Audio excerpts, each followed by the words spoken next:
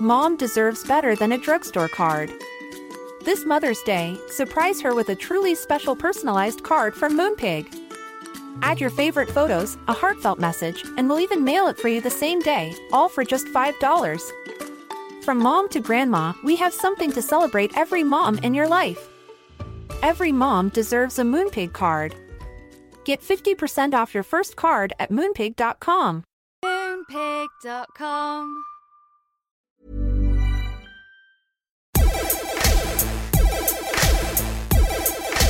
Good afternoon, good morning, good evening, wherever you are in the world. I'm Russell Tovey. And I'm Robert Diamond. And this is Talk Art. Welcome to Talk Art. How are you, Robert? Today, Russell, it's very apt actually, because you did a musical little flourish there. Today, Russell, I am feeling torn.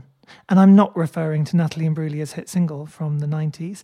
I'm feeling torn because it's kind of like torn between two very essential emotional states or ways of being. One is visceral, kind of like intuition and like deep digging in within your emotional self and just like trusting that somehow.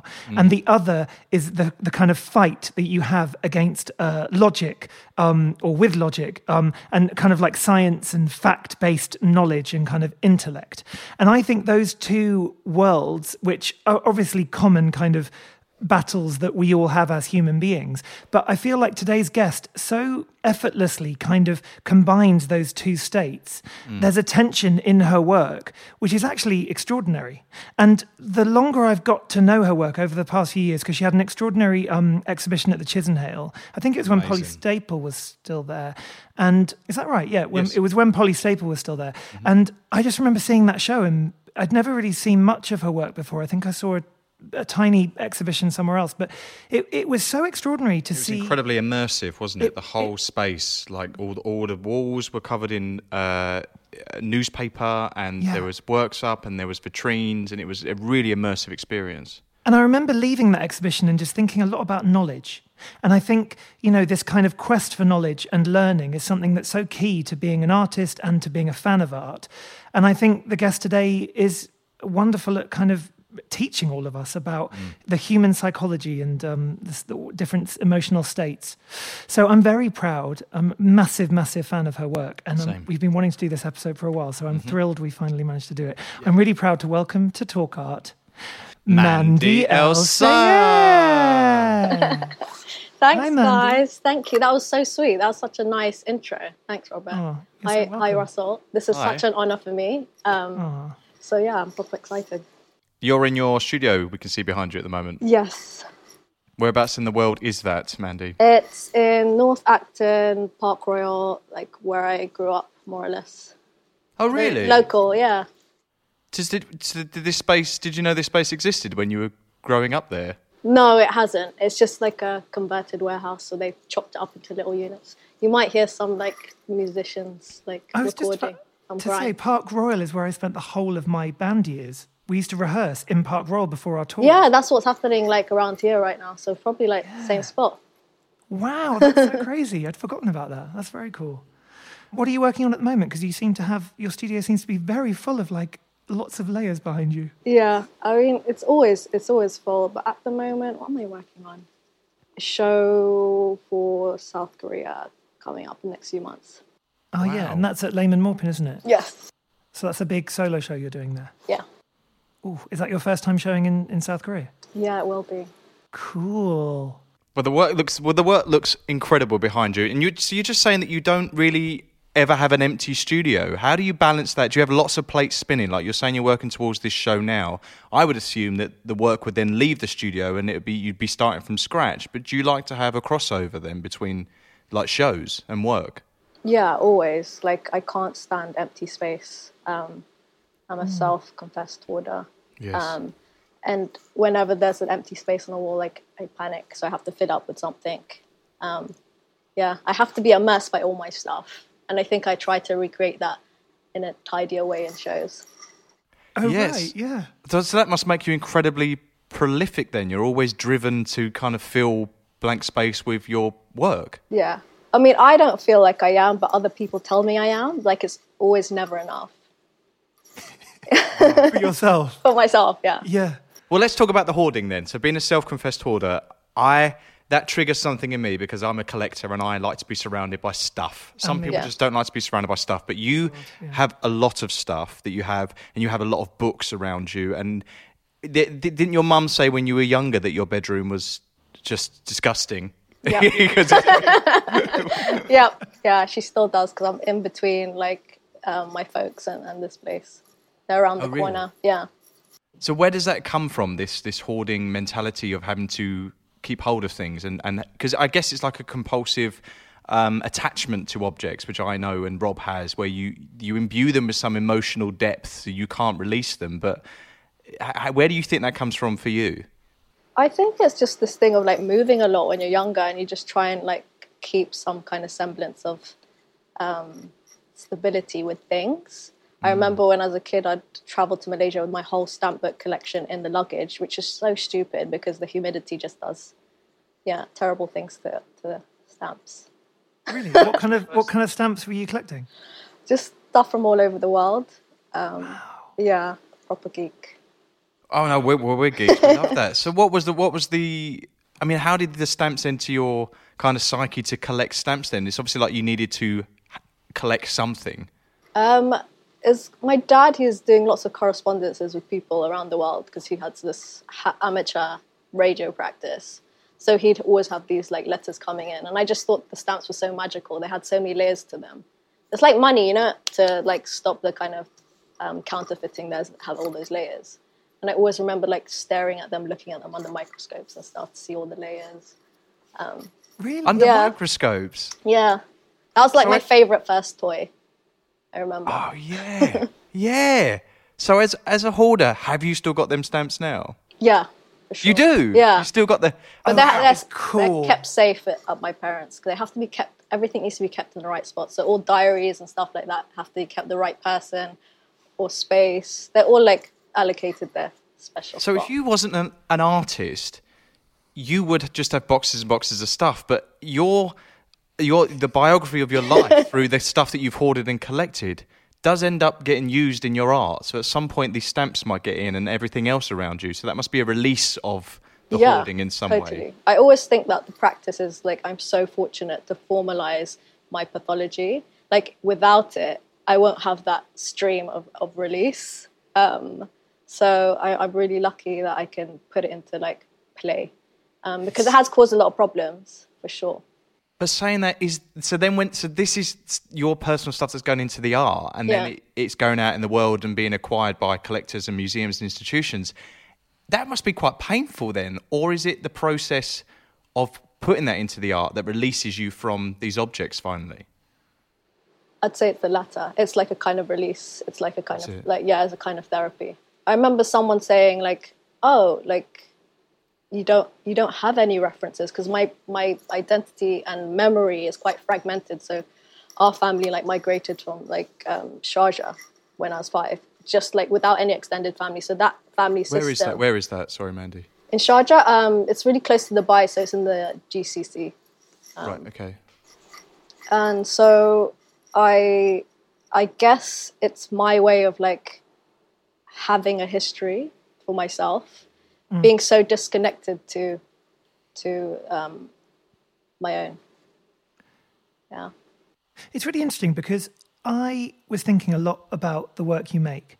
And for me, there's this kind of like dark side to it, very much about like death and the body and kind of like the failing of the body and the kind of destruction of it almost. And but running through it, there is this sense of continuity. And there's just like, it's not something you can actually logically explain, but for me, I have a feeling whenever I look at your work, even if I see, like we were recently at Tadeusz Ropac and we interviewed Julia and Dame Julia, and she had one of your works in her office that day, and even just seeing that single work, it feels like there's this continuous thread running through the work, and it's a kind of like energy force, or like a bloodstream, or something quite visceral, like the word I used earlier. And it's fascinating to hear you talk about this idea of like it's always been with you. It's like a kind of continuous thread through your life, and your work's been drawn out of that.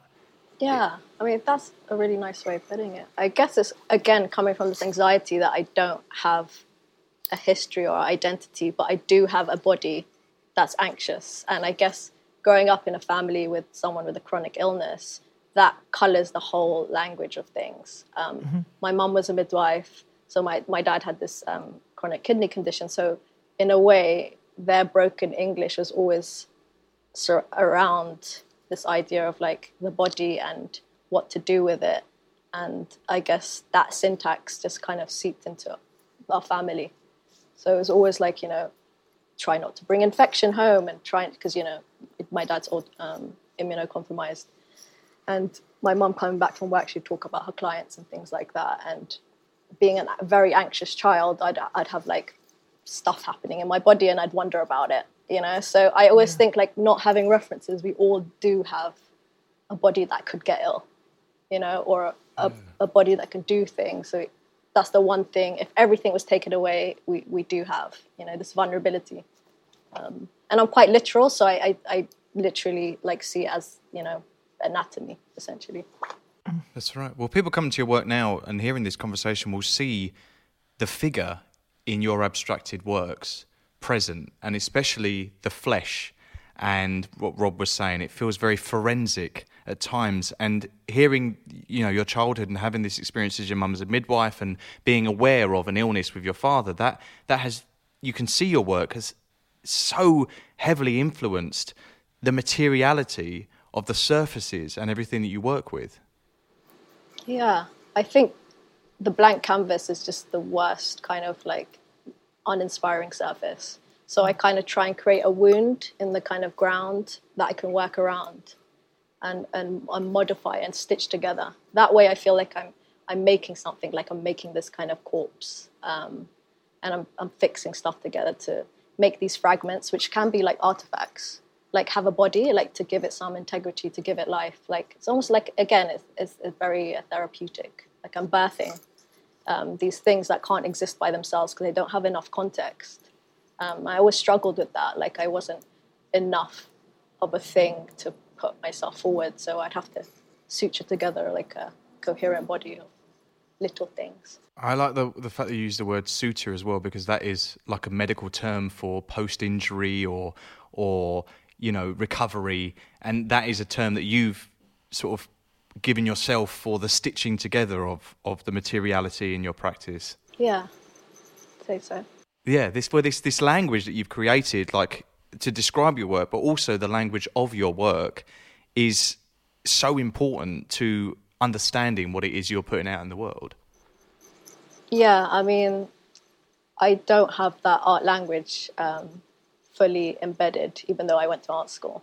It just never stuck. I can't remember artist names, even the ones I like, But so it's just this thing that's just a constant, at least that keeps me together.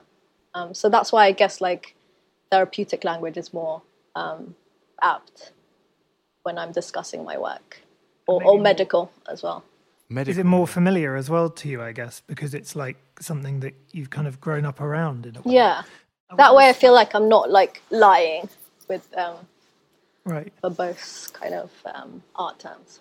Yeah, it's interesting because I think our generation, in a way, with the art education system, especially in like the UK, for example, and America, everyone's had to kind of intellectualize their work before they've even made it or even begun their career. And I always find it quite strange when you do kind of thesis visits or whatever, tutor visits. I've done them a few times. The way that they've hardly made any work, but they can stand up and talk to you all about what it is they're doing. The vocabulary, haven't they? Totally. And sometimes it feels so separated. But what I like about what you, when you speak about it, like I heard journalists try and describe your work as collage, and you were just like, no, like, no way.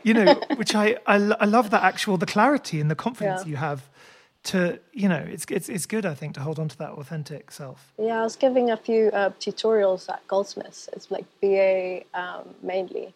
And I'm just jealous how like they're at that stage where they don't have to think too much about that language. And I think the younger generation are less embedded in that kind of dense theory, Even though I do read theory, but they're just quite disparate and come up and go away as soon as they, How often are you in the studio then? So what brings you to the studio every day? What is your driving force that takes you there and sees you through the day?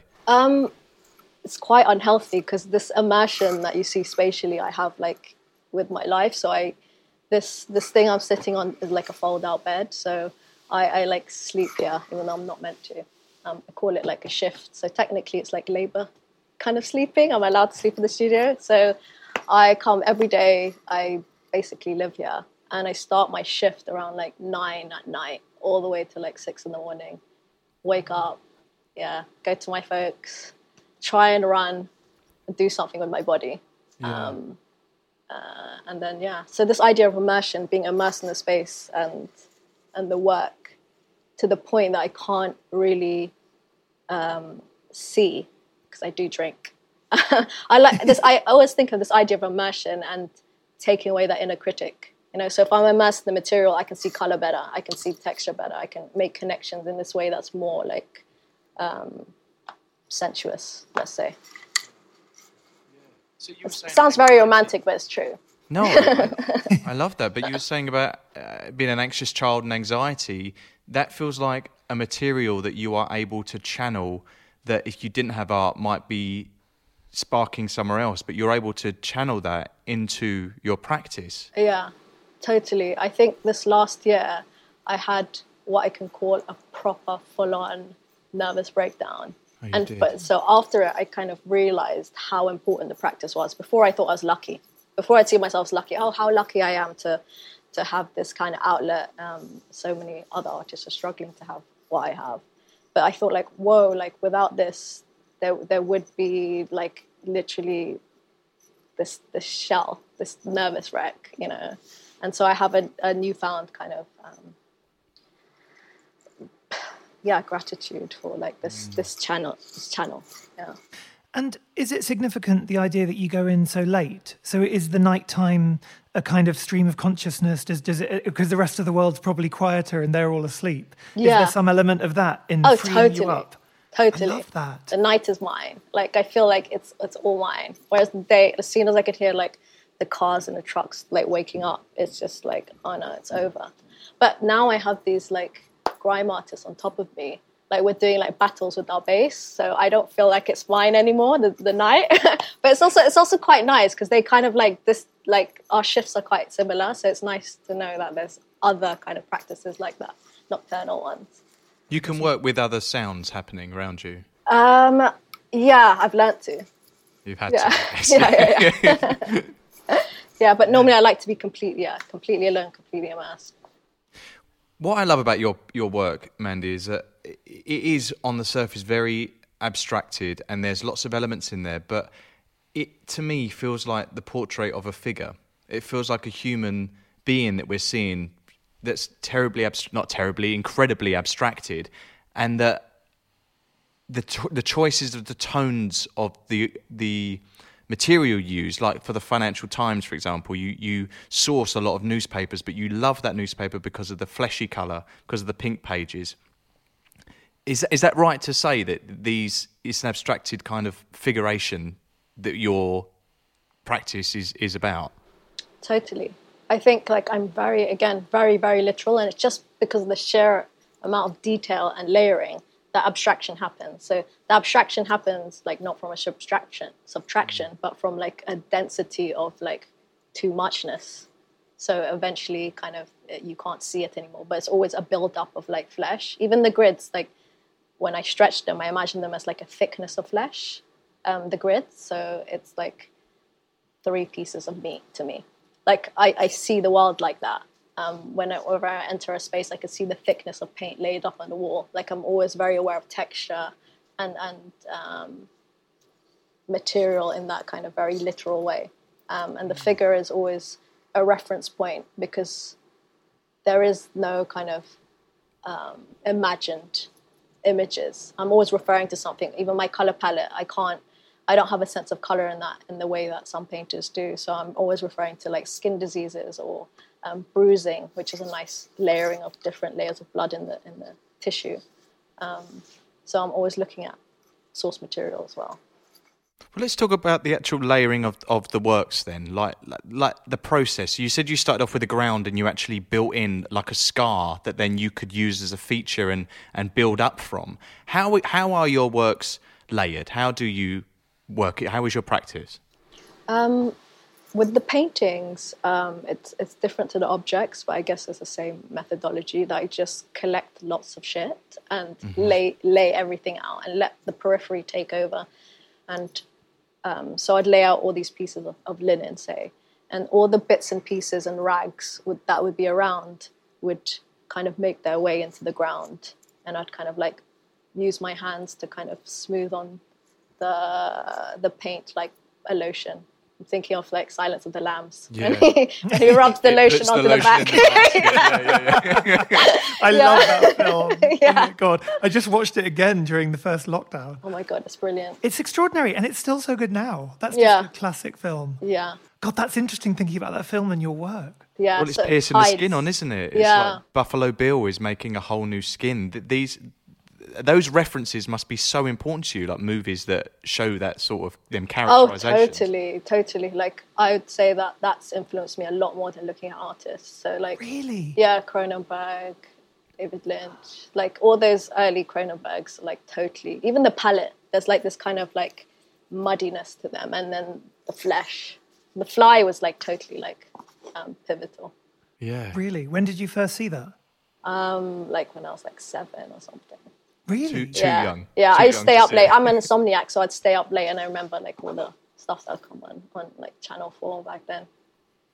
Yeah. That's interesting because it's like there's like an ominous threat or something in some of those shows, though, isn't there? Yeah. There's like a kind of terror in a way. And I've heard you describe it before, like that you want your work to kind of encompass and embody everything in the world, from like politics to sexuality to the kind of terror of excess, which I love that phrase, like terror in excess. It's like, it's a fascinating sort of state of being. So, God, that's intense. I know. I tried to, in the shows, create some kind of like balance or kind of zen with the feng shui and the spacing. That's where it comes in. But yeah, it's a way to, I guess practice is a way to manage my too muchness, like filtering all this information. When I had this breakdown thing, it's really strange what happened to me because I didn't know it was happening. It happened after a long period of depression. And then weirdly enough, words started becoming more loaded with meaning. So anything I'd see, that I'd intake through my eyes could end up becoming a really bad chain of thought. So like even looking at newspaper and seeing certain headlines would really affect me. So I had to turn them like on the back. So there's this thing where I think like artists have it in general. They have the tangential thinking where things can just go off and not on their own kind of spiral. Yeah, so I was spiraling with all the things around me. So I tried to stay alone. I tried not to see too much, but still the things in even my own work started to scare me. So I just stopped making work completely. I thought, okay, I need to just start moving my body or do something. And that's how I ended up doing some like performance piece that I can't even like comprehend fully yet. I need more time to process that. This was at Frieze, wasn't it? Yeah. Frieze exhibition space. Yeah. I love that. I watched that today. I thought it was really powerful. The way you move is. That was the feeling that I had with that kind of breakdown. It was quite jagged. And I couldn't trying to shake stuff off. But it was kind of taking over you, and you were taking bits of your like clothing off and giving it to someone else, trying to get rid of like the weight or something, and that it was still weak. Oh, you're bringing it all back, Russell. I'm sorry. Well, I just think, isn't that what art is meant to do? Isn't that you're channeling, like, or your practice, your work is channeling something in you? Yes. This performance was exercising some energy, some like spiky spirit that you had.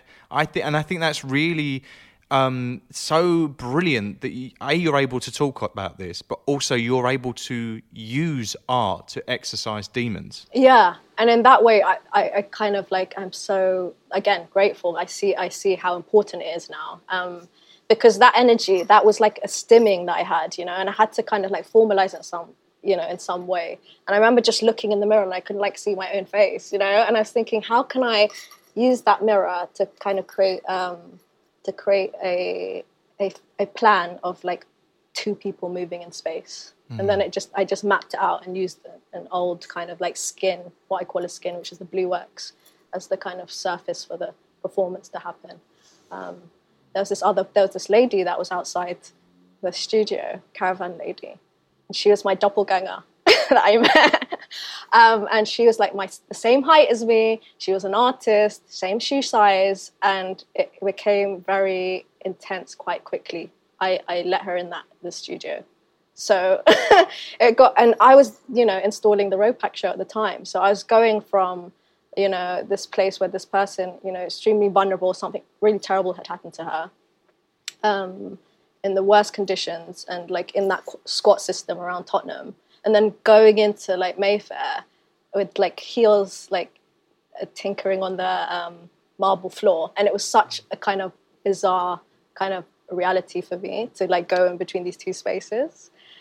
So I had to think about how I could express what was happening, because there was such an absurdity that I couldn't process at the time. At one point, I couldn't get rid of her. So it's this thing of like having empathy for this person who had gone through something, and then it being knowing a threat. Your boundaries. Yeah, exactly. I'm really terrible. I'm like one of those artists that is like too much information.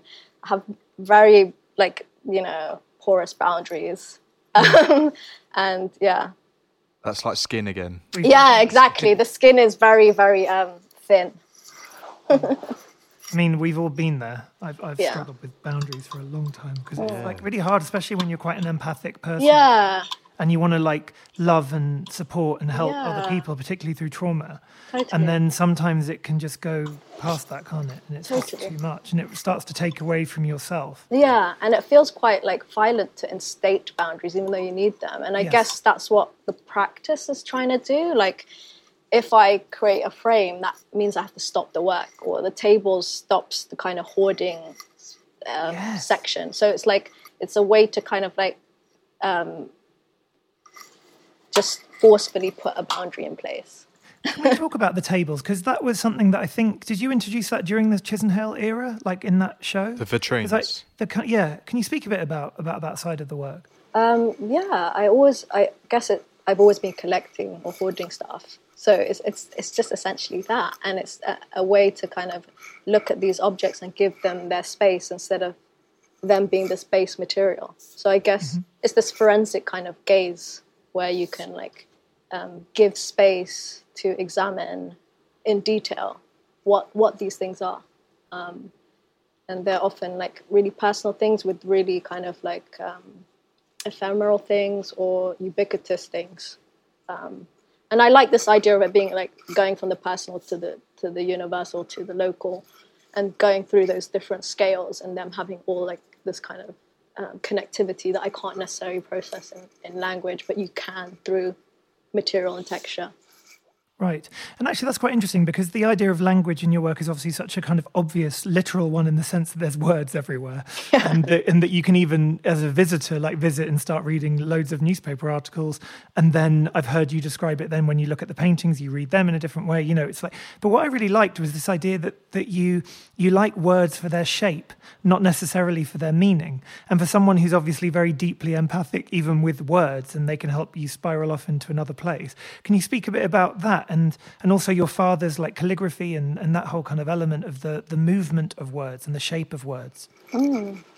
I wish I had my diary from last year, because then I could talk about it more. My words went completely off on their own thing. I think there's like like a journal. Yeah, my journal. I think there's a few like posts on Instagram that I'm so embarrassed about. That was during that time, and it's the way that words kind of just go off on their own tangent, more than particular words. The way that words just go off on their own thing with just their phonetics, just the fluidity of like of rhyme or homophone. So, and I guess that's this thing of like being taken away from like context, it being taken away from fact, and more into the realm of like plasticity and paint. And I guess that's how I read my dad's writing, and that's how he treats his language too. And it's more about like shape and gesture.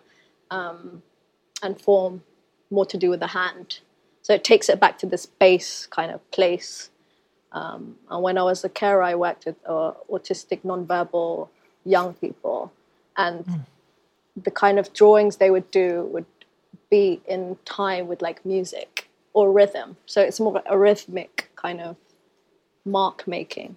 So almost like meaning dissolves from language, more than liking particular words. Although I do like some. Interesting. Didn't your dad do calligraphy for a sultan? For the Sheikh of Sharjah. And he does it every day now. He practices calligraphy every day. And these things he just does on, you said, on tabloid newspapers and then throws them away. But you, as a self-confessed hoarder, you would then collect these every day and then use them in your work. Yeah. So like, I like that he didn't give them meaning. So I like that he treated the practice was more primary. So it was more about like him doing it, just him getting up to do it rather than the finished product. And like the texture of like newspaper was a nice kind of surface for his stylus. He'd make his own kind of styluses.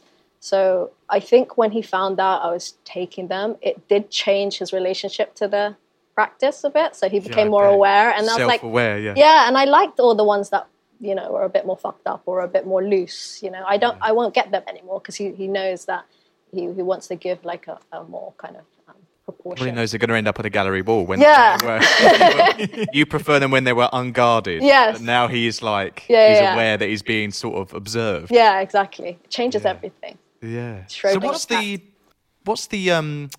quality of the grid? Because that for me, that feels the most successful thing about your work, and the most drawn to and the most unique to you is this really tight modernist sort of grid pattern that goes through the whole like practice of yours. It's really now, I know your language is really recognizable to you, but the metaphor for the grid feels like it's something really important, but also how the grid sits within your work.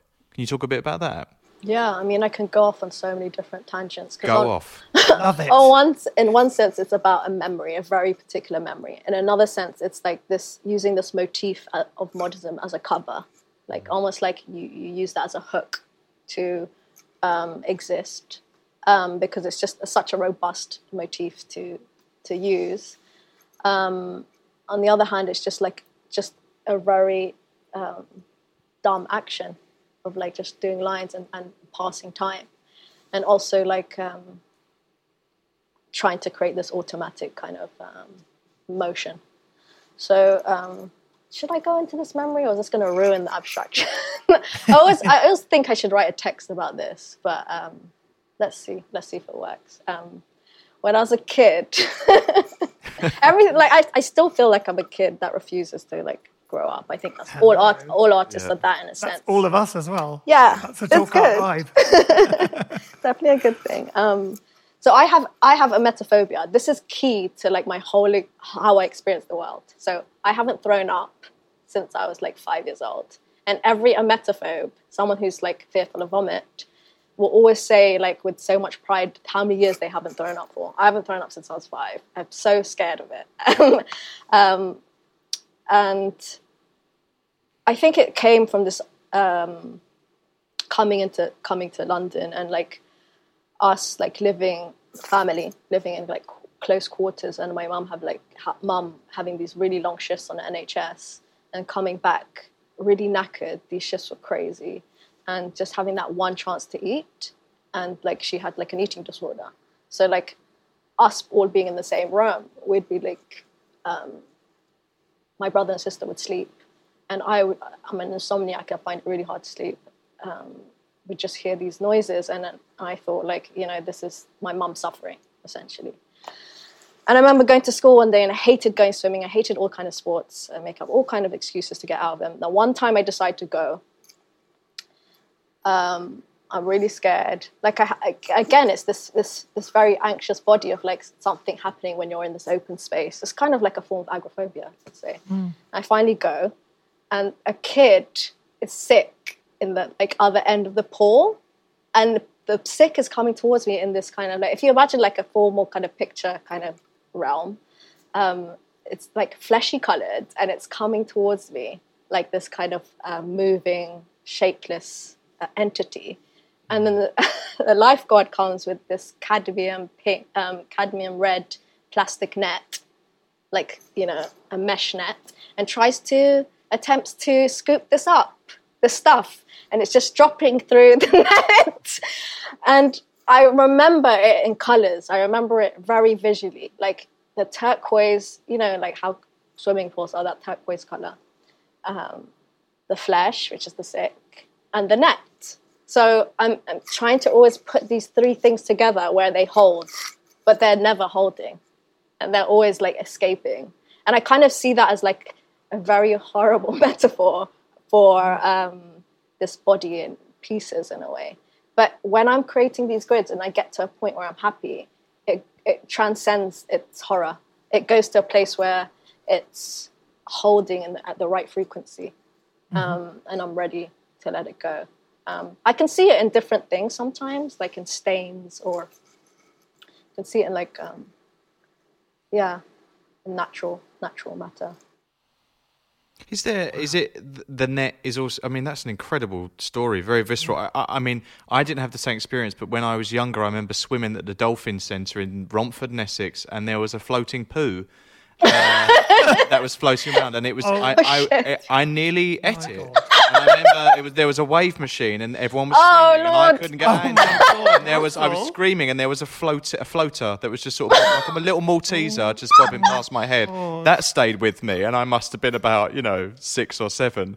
But wow, it's always a good place when we're talking about shit. It's everything. Yes. It literally is everything. Yeah, well, that's very, that's the human body. That's what them sort of like sources for you. You're not scared of. These are things that you feel like make up what it is to be human. Totally. It's just another memory from my mother. She said that when she was growing up, she grew up in a village where it was very poor, but she remembered that this kid would just be eating its own shit.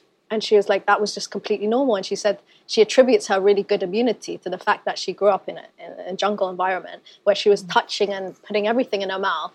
And her immunity obviously grew these defenses. Wow. Mom deserves better than a drugstore card. This Mother's Day, surprise her with a truly special personalized card from Moonpig. Add your favorite photos, a heartfelt message, and we'll even mail it for you the same day, all for just $5. From mom to grandma, we have something to celebrate every mom in your life. Every mom deserves a Moonpig card. Get 50% off your first card at moonpig.com. Moonpig.com. I love these stories of family in your work. I think it's such a wonderful thing, the kind of strong bond you all have. It's autobiographical. And the honesty of it all. Yeah. And I loved that story about your mum and the rubber tree plantation, and then this concept, that kind of memory of a visual memory, but passed on from her to you. Mm. But I also think it's super important that I don't necessarily have to tell them. Like, it's just nice. It's a nice connect when I do.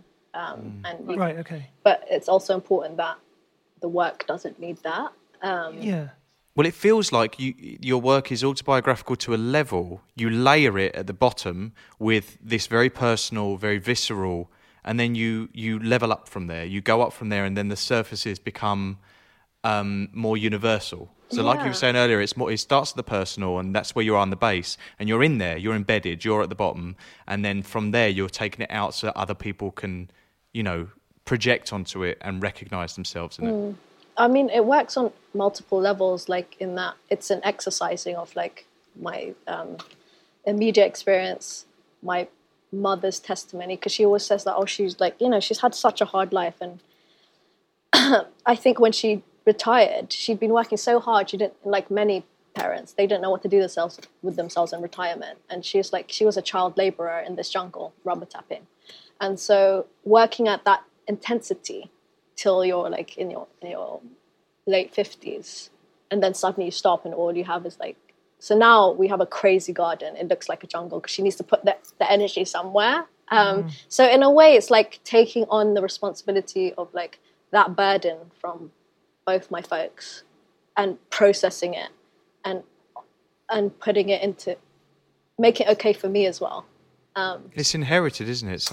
We can't get away from our stuff really, can we? No, it's all like you inherited we all inherit our generations or the generations above's trauma in some ways, and it feels like your work, you've inherited what your parents have been through, even though you haven't personally experienced it, but that still lives through you, and now that is part of your work. Yeah, and that's a specific kind of experience to have Absolutely. that weight but not have gone through it.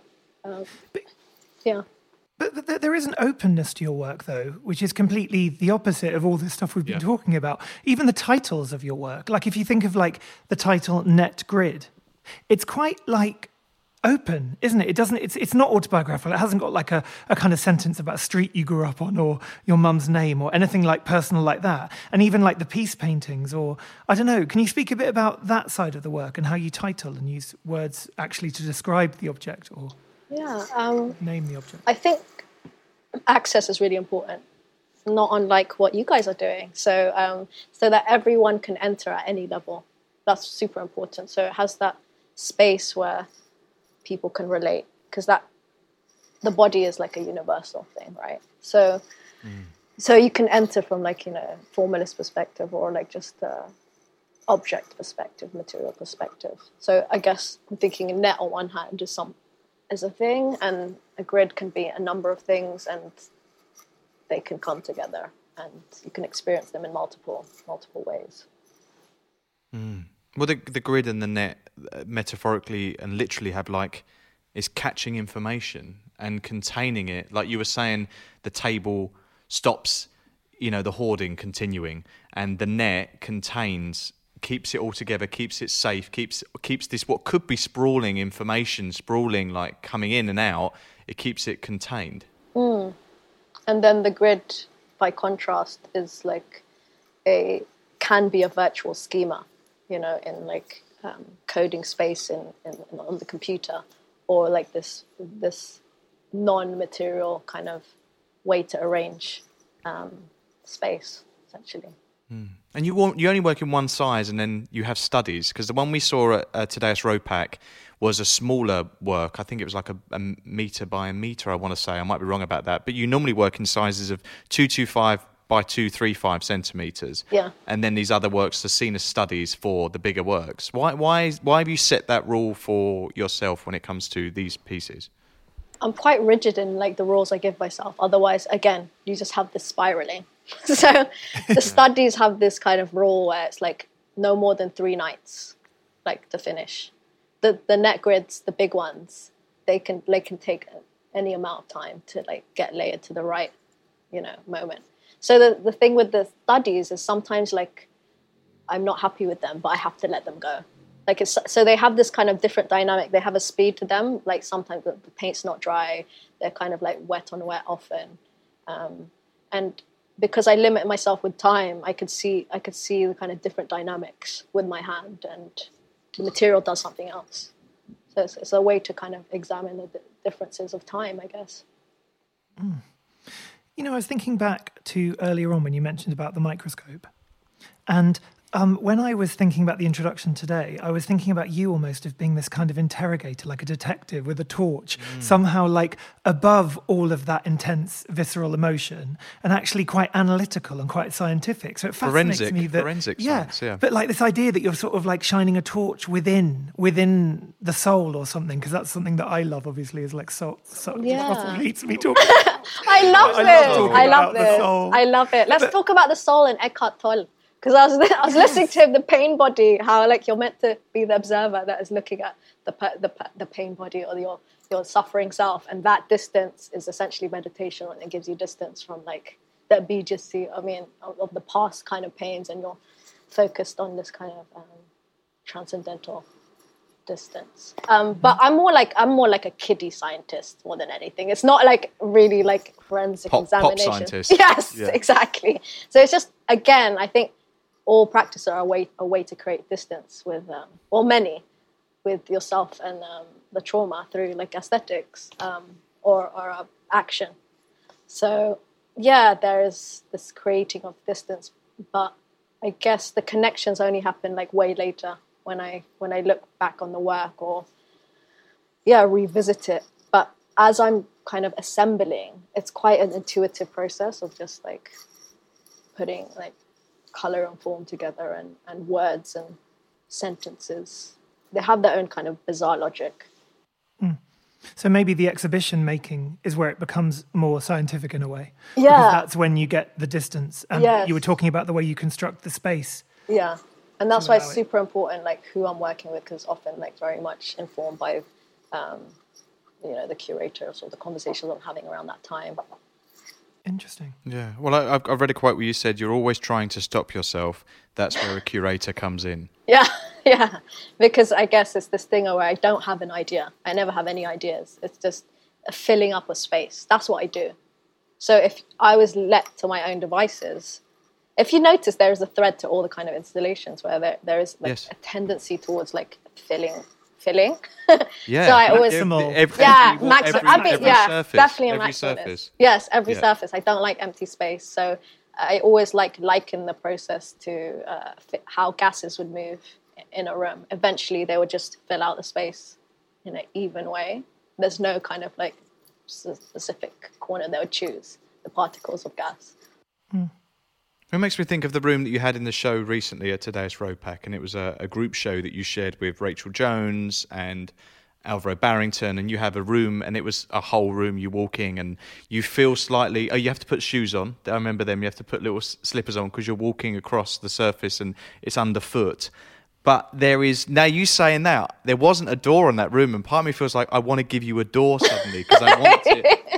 I want it because them gases are going to get out of that door because you can see it and it draws you in, but you kind of want that feeling of containment, like as if I think it's that. Again, it's like very, it could be like very childlike in that I want to be contained, but at the same time, I remember I was going through that thing at the time, and air was like I could feel things more physically, so I felt suffocated when I was in there. When the latex was not when it was raw, but when it had dried, I thought it was suffocating. And me and Julia were talking about like the feng shui in the room and how we had to leave the window open. So I was like obsessed with keeping this window open. Whenever I came into the room and the window wasn't open, I'd freak out because there had to be like a stream of energy coming in and out because it was so full. So I guess I'm like always like mediating this fullness or too muchness and moderating what's good. Well, it's an instinctive energy then that runs through your practice. And installation feels like it's incredibly important to you. So what is it like working with a gallery? What are the pressures of that, and what are the bonuses and the pros and cons of that?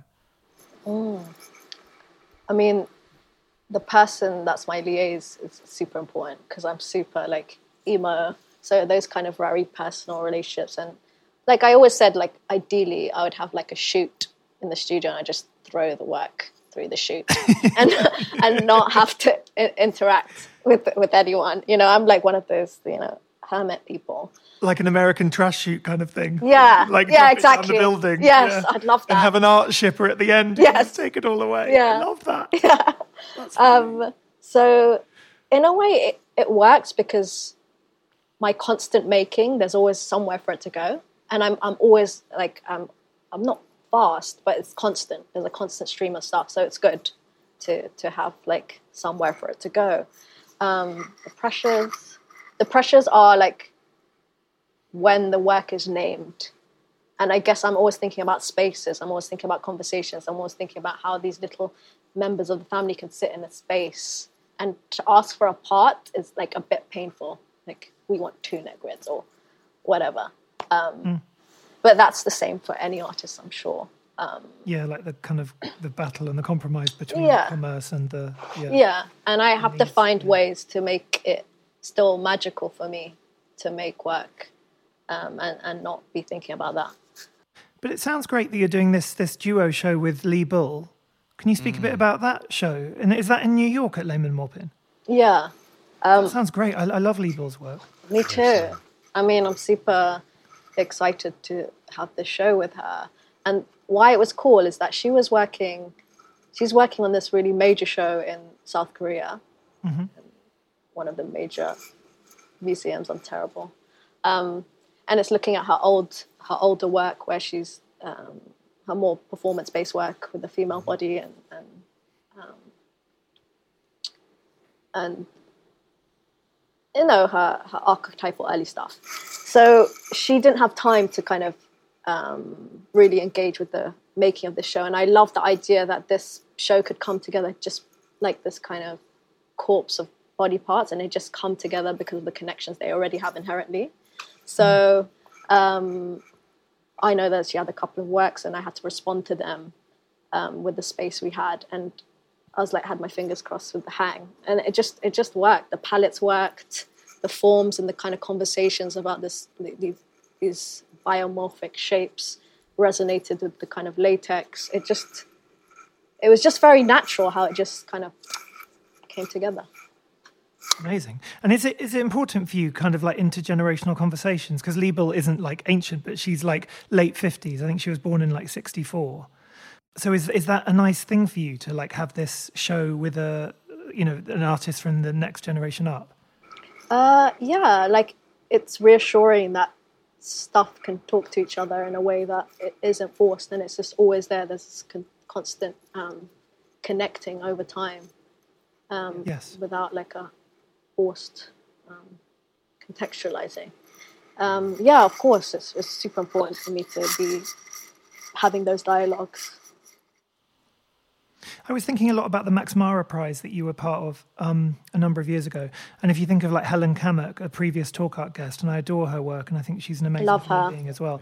Yeah, and I saw that you're both going to be in the British Art Show next year, which is super exciting. The British Art Show 9, I think, isn't it? It's the 9th edition of it. But how does that feel to be, invited to be part of such a significant touring exhibition? Amazing. As a British artist. Yeah, it's strange. It's like it's quite a big deal, isn't it, here? Yeah. I mean, yeah, I'm super, super honored to be having dialogues with all these people I admire. And, but you know what? To be honest, I don't really think about these things until like the deadline hits. Really? I feel really, really fortunate that the work is resonating. But, yes. It's vibrating. Yeah, and like I think one of the kind of press releases had this thing, or like tendencies in contemporary art practices, and it's nice to know that there's like these new tendencies, and that's being picked up. Yes, definitely. What was it like to have your first solo at the Chisenhauer, which is one of our most important and respected and wonderful institutions that we have, in 2019 in your show Cite Your Sources, which again is something I'd like to talk about the title of that show, because that was a quote from one of your tutors. But what that was, to go from recently graduating to then having a solo at the Chisenhauer, what did that feel like? And was there any sort of like anger from your fellow students, your peers that were like, what the fuck? You like to get in there. Actually, I wasn't newly graduated. It had been quite a while. I'd given up. So it's extra special for me because I'd not expected any of it. So when I graduated, I thought there's no way I can do this in a sustainable way. That's when I started doing social work and care work. So like my practice is like only been seen quite recently. If you look at all the shows, it's like 2017, 2019 onward, really. So I'm not really a young artist that just came out, even though it seems that way. So to start out on that footing was incredible, to work with Polly and Ellie and the team and just have them like really understand the work quite intimately and rigorously. It really set the bar, and yeah, it feels really good. In terms of like what my peers think, I don't know. I really don't know. I didn't really socialize. I don't have like an extended artistic community, actually, artist community. There's a few people I'm really close to, but yeah, it's all in this little bedroom space that exists. I love the idea of it being a bedroom, because cushioning, I feel like your whole creative world is like this kind of thing to protect you, but also some sense of healing. Because I know you've mentioned a lot in the past, even just as like a metaphor, but like bruising and bruises, like within colour. I loved the description of all of that.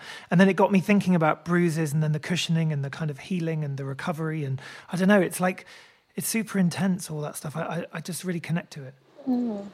Yeah, I like that way of thinking. And in that sense, like, I don't know what it would mean to, like, I really admire artists that work in a socially engaged way. And for me, it's, I don't know how to do that. I don't know how to do that. It's more personal. So like my social engagement is like one-on-one, probably like mentoring or like a relationship with like a musician working on another piece, or, you know, it's super, everything's super emo. Yeah. I love that. But you know what, though? The work and the exhibitions is your way of collaborating and is your way of connecting to a much, much wider audience and an international audience. So in a way that is, I think sometimes having that kind of rigid focus on, you know, yourself in a sense and making yourself the best version of you That's can what be. the guilt comes from there. Yeah. Right, yeah. But it's like a generous thing, though, in the end. The actual act of that self-focus can end up being this incredible, generous act. So we've definitely grateful for it. Yeah. But just go back to the Chisenhale show. So you had the title "Cite Your Sources," and that was a quote from something your tutor said to you. Why did you choose that title, and why did that stay with you? I just gave a talk at Kingston, and Dan, the guy that Kidna that organised it, saying it's an injunction that every tutor gives their student in contextual studies. So it's an injunction for every writer. So it's like an overarching law. So I like to think about this in terms of like, it's like asking you to make a proof of yourself, like make yourself legitimate. So, and that is such a pressure. And that if your sources are like precarious, if your history, your references, your past, your identity is you know, fragmented, how do you even begin? You know, like if you don't have your spiel ready, if you don't know what it is, if you don't, you know, how does one go about putting together a coherent body and make themselves legitimate in now? So that is like my kind of reaction to this thing to appear, to make myself legitimate. I think there's something really special about artists that can make without the idea there at the beginning, in a way. So if you can find the ideas through the making, so you can just trust yourself enough just to make the work, get involved in it, and then afterwards all the thinking and the ideas will come out of it. Fall together. Yeah. Like the Lee Bill show, which is nice. And I always think that with Cite Your Sources is that it will just, you know, fall into place, because you can never really do it. It's an impossibility. You can never really pin it to one thing. You can never really say whatever you're saying. It's going to escape that explanation. What you're doing. It's funny, when I first saw your work, I was thinking loads about Agnes Martin, and that was actually the first thing I ever thought. And it's funny that when you do see work, it's all subjective to your own art history knowledge or your own things that you love, because I love Agnes Martin, therefore I was very quick to love your work. But the more I looked at it, I was like, it's actually quite different, because I always think your grids, like the red painted I think Rosemary Trockle, the way Rosemary Trockle's a good one too. Yeah, oh my God, I love Rosemary Trockle. Yes. But you know, I always think of it almost like handwriting. So like when you're doing these freehand kind of grids, because even though they are a grid, they're actually all wavy and they're kind of wobbly. like writing without words, though. Yeah. Like calligraphy in some ways. Yeah. It's like, Oh, I never thought of it like that. That's nice. yeah. But I always am quite careful to say those big names that I do like, because the moment I do, it's like, oh, it's like that. That's what you're doing, you know? And it's like, it's a million things. It's more Cronenberg for me. But if you do say Agnes Martin, Ava Hess, it's like, oh, of course. But, you know, Ava Hess... You'll take those, yeah. Yeah. I know what you mean. It's almost like it shuts you down. It limits you. When actually you're so much more than just one thing, you know. Well, it's like... the Cronenberg thing's very cool. I love that filmic element to it all. I guess like we're pulling from so many different sources. I like what Alvaro Barrington says about like stealing, like artists stealing. I steal from I don't think I steal per se. I just think that they're just it's just around. And if you work with latex people and you're a woman, Ava Hess is a bit lazy. To make Paul Tech, I think of a lot. I see Paul Tech a lot. Actually, he's one of my favorites that I would say. I actually would say, like, yeah, I really, really loved his work. I love that he just did like bodies of work and he moved on because he just wanted to. It felt like he's a true artist doing stuff for himself. Yeah. One of his best works, I think, is this questionnaire he gave to like students, and it's basically inquiring about the nature of desire, like what do you do before a date and things like that. And I just thought this kind of layout of this questionnaire was just so beautiful. I don't know if it's a work though. I think it's just part of his teachings. But that makes me think of a work that I've actually come to because of you, which was by Richard Serra, which is Verbalist, which you cite as one that was quite influential to your practice from 63 to 68. And it's all different descriptions for what you can do to paper. And it feels very visceral. And I love that. And I don't know if you have that to hand, but would you consider reading a section of that out? Because it's so good. Oh, I need to open up my Google. It's so good. Should I do this? Let's see. Well, only if you feel comfortable, don't you? Let's do it. Sarah. Russ just loves making people read. Well, I just love it. I came to it, I went, I love this. And the thought of you discovering this and considering it so much, because it feels very human. Okay. I'm going to do like 2 columns max because there's 4.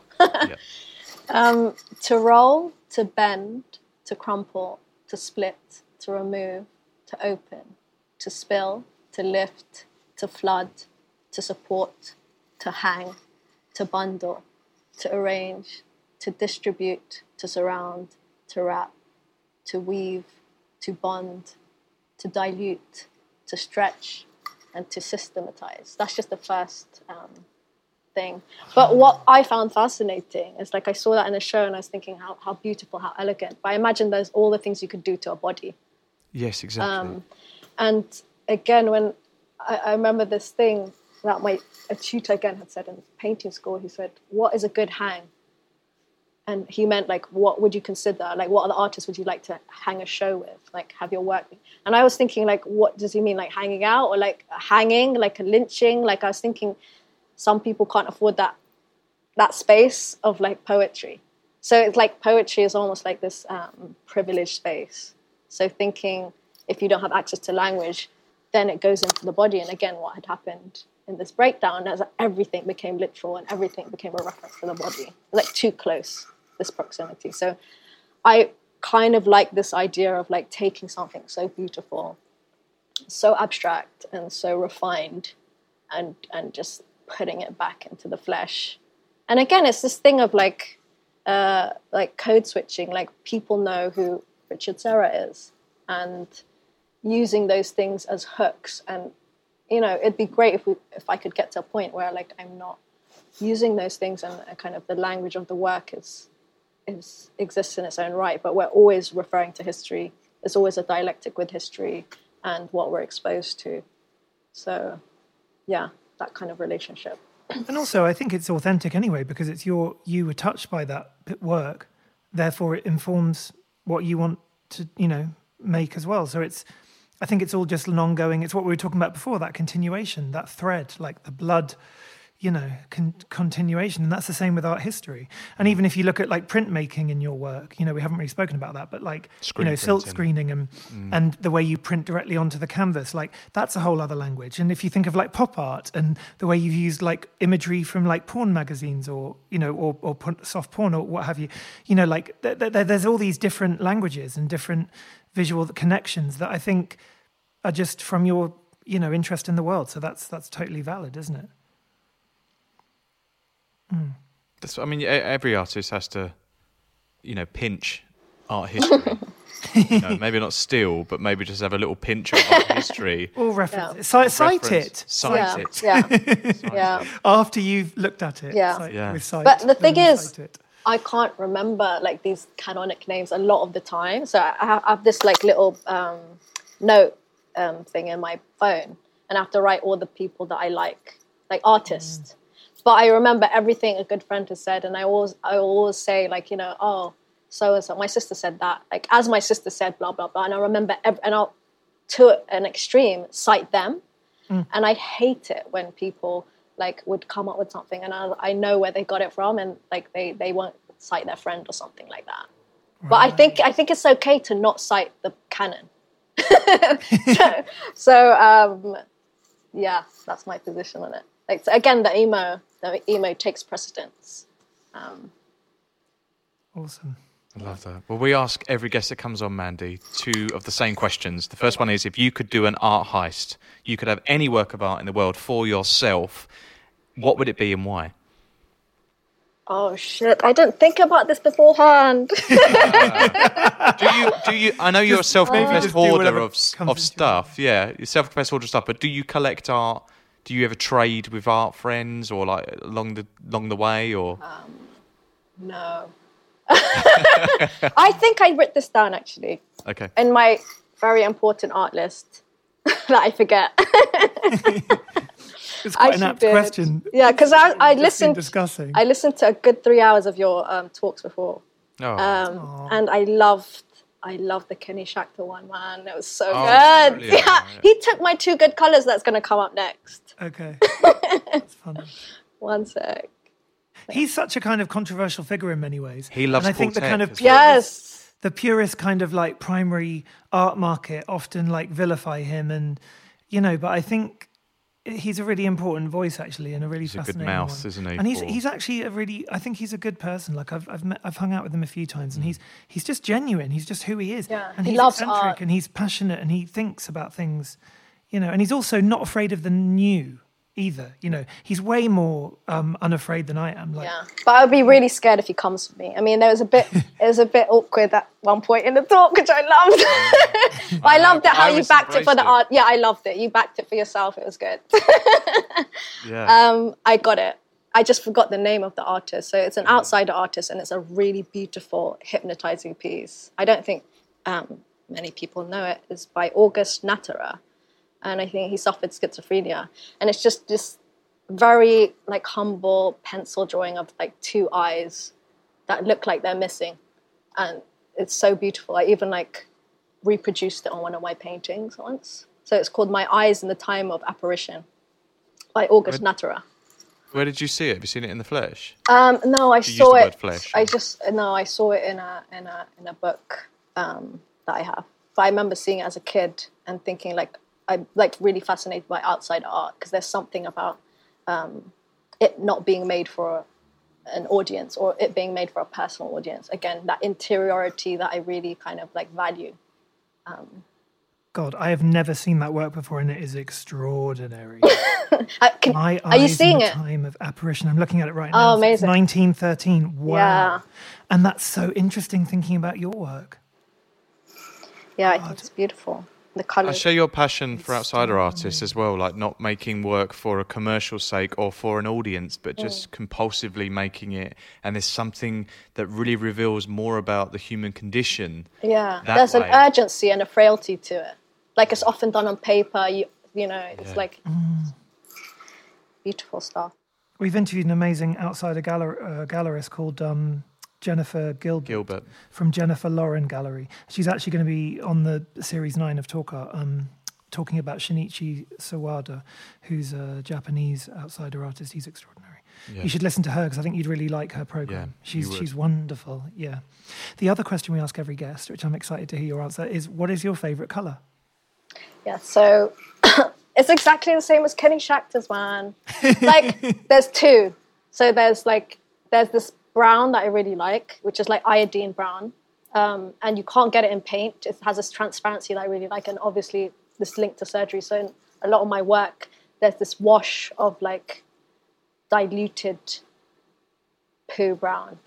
So that ages things. And I remember like one of the rosters of the galleries, an artist show hadn't sold because it had this brown in it, like pervasively through the show. And I just thought like that's such a nice kind of spanner in the works, and it kind of gives age to, and latex goes that color, so if you embed things in latex it has that kind of browniness, and on the flip side of that I like reverse stuff. So like I'll do my blue work and the red work. So blue, obviously, that's everyone looks good in blue. In the right blue shirt, everyone looks hotter.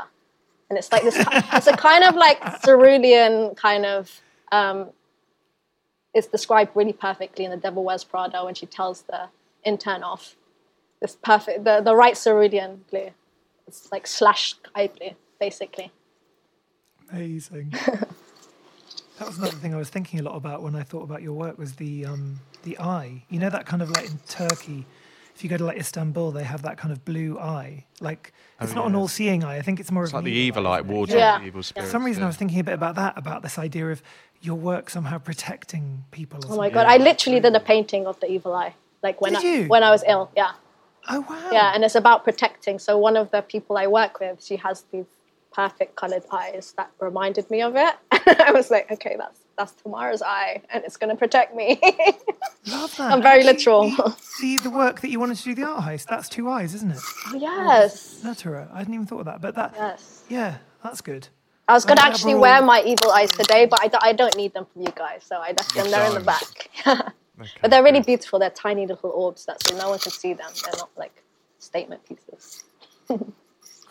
Mandy, you're amazing. Mandy, You I'm guys so are happy we did this amazing. chat. This has been so fun. Yeah. And brilliant. And Thank you for just being so engaging. open, and you're just extraordinary. And Yeah. I'm so grateful to have sort of met you properly, because I know we've met briefly in the past, but Yeah. in those weird social circumstances, no one really gets to chat, and I can't bear it.